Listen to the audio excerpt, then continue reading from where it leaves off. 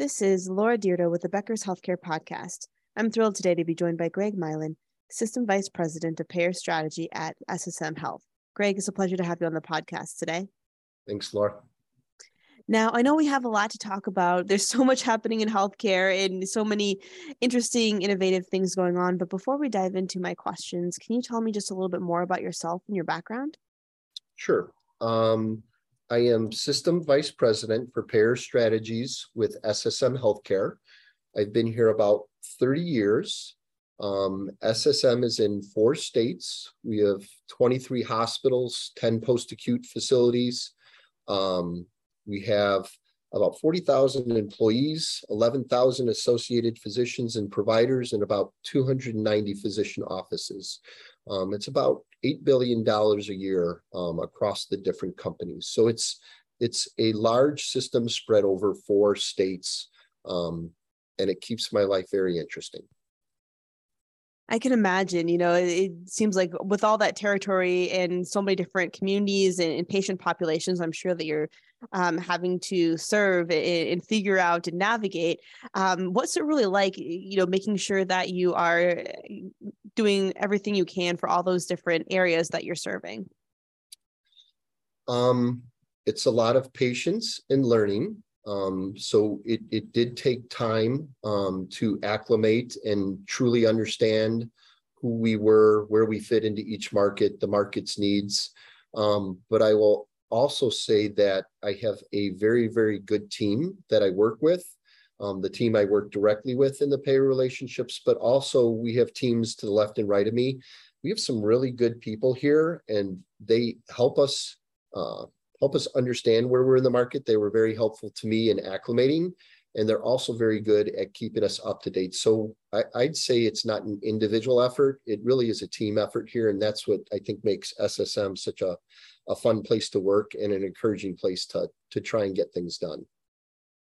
Well, that's fantastic to hear. Now, when you think about where we're at today, a couple years since COVID first hit the U.S. and, now getting through that, but then seeing where we're at economically in terms of inflation and everything else, what are you spending most of your time on today? How are you thinking about what you need now in planning for the future? So I came here knowing that the company wanted to move from a fee-for-service economy to a pop health economy. And that's kind of like, going from like a bodybuilder to a marathon runner. So they're both athletes. They both have, strengths and weaknesses. But it really was coming here was knowing that that's what we were going to engage with the payers, build out the resources and get efficient. So a lot of time went into creating the environment to do that and establishing the relationships with the payers. You are right. We moved into that, and we picked probably one of the worst times in healthcare history to do that, having COVID start 3 months into our foray into that. But things are looking up and looking better. We've managed to get through COVID in those APM programs, and we're just working to improve the things that we got right and fix the things that we didn't. I unfortunately spend a lot of time with my team in what I call crisis contracting. This is probably the worst economic environment I've seen in about 33 years in healthcare. And so while we really didn't want that to be the major focus or a major initiative for us, it's something we simply had to do out of necessity this year. So there was a lot of time spent on contracts or emphasis on that unit pricing and things that we were trying to take a little bit of emphasis off. And the teams did a good job. We appreciated the payers working with us, and we're just doing the best we can in a tight environment or a tough environment with that. The other place I probably spend a lot of time, I'm dealing with the new issues and the old issues. So I laugh how many of the issues between payers and providers have existed since I started in healthcare, and I've worked for payers and providers. So I've seen these issues from both sides of the table, and some things that we fought about 20 years ago, we continue to be at odds on. But I also do find it when we get something that's truly different, something that's innovative, an opening with a payer in a different kind of relationship, those are some of the things that I found the most encouraging and hopeful for like that generation that picks up, when people like me, where I'm at in my career, the people after us, hopefully they have a good entry point, and we're finding a better way to work together with the payers, with the employers. I'm happy to know that people are focusing on qualities and things like that. And that's something that I hope me, my kids, my grandkids benefit from, years past. Absolutely. I think that's a great point. When you think about some of the ways that you're slowly transitioning into more population health, more value, different types of relationships with payers, where do you see the biggest opportunities, or where are the payers most willing to engage in new ideas or new potential ways of connecting and contracting? Relationships are even more important in a pay for performance, a value-based, a population health model. So they start with the contract negotiation, then rapidly fold into the activities that you can do together, because it really is a collaborative effort, whereas fee for service is less so. So time and value comes from that, and I enjoy that. I see a lot of speed to market kind of thinking as we look. The environment around us is rapidly changing. It's not just the things that we do and probably will continue to, but it's also the things that we do that there is, for lack of a better word, competition coming in. And if we're going to remain doing it, as opposed to pieces of the healthcare pie moving to them, we need to do it as well or better. And that creates some challenges because technology changes the way we do business.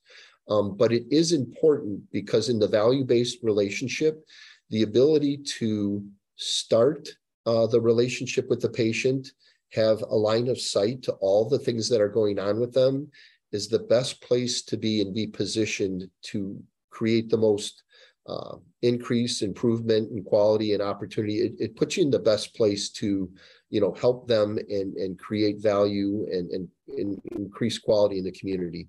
If you start losing pieces of the healthcare puzzle or pie, it can work, but it's going to be harder. It's better if you can have one entity that is really kind of in charge from beginning to end, whether it's a PCP visit, a surgical episode of care, or a course of treatment for cancer. I think that makes a lot of sense, and sounds like it's a great place to start, and as you mentioned, move from there. Now, when you do think about the future, what is your strategy for growth and investment over the next year or two? Where are you planning to spend most of your resources and energy? Well, growth is an interesting thing. This is the most challenging environment we've had as far as capacity and physicians and nurses and things like that. If you really truly want to be in pop health versus fee for service, it's hard to work in both worlds. So you need to look at your portfolio of relationships with payers a little differently. Having a relationship with every payer, it used to be administratively burdensome, but if you're going to do population health, you need large, robust populations so that when you put programs in place, your ability to see what you're doing and is that making a positive influence and change, having larger relationships makes that possible. Small ones, it's very hard to have that kind of relationship with the insurance company and then, the employers and individuals that they're covering. So when we talk about growth may come in our value-based programs by having less relationships with them. And it's a little different way of thinking. I look at my markets, I look at the density of the population, the geographic dispersion, where I have rural assets versus urban assets. And we're really trying to think about how many relationships we need to provide access and choices to the community, but then have large relationships that in a population health mode, we can see enough patients with that payer and make sure that our programs are working, our programs are engaging the doctors and the individuals, and we're getting benefit for it. So we're looking differently at how many relationships we have altogether, including fee for service, and we'll probably start, our growth will be growth with payers, but not necessarily in the number of payers. That makes a lot of sense, and really seems to be a great strategy in terms of being able to serve your patient populations, and then really get close with those who are making the biggest difference, and able to work well with you on the new population health contracts and value-based care and those types of things. Now, before we wrap up our conversation, what are you most excited about right now? What really is something that's going well? I would say two things. I've done this a long, long time. I remember when the Accountable Care Act came out and some of the excitement around innovation in the space around value and stuff. But I also remember looking at it, capitation, bundled pricing, episodes of care, some of the ideas that were going to come out. There was a part of me that laughed a little because they're things that we've done before.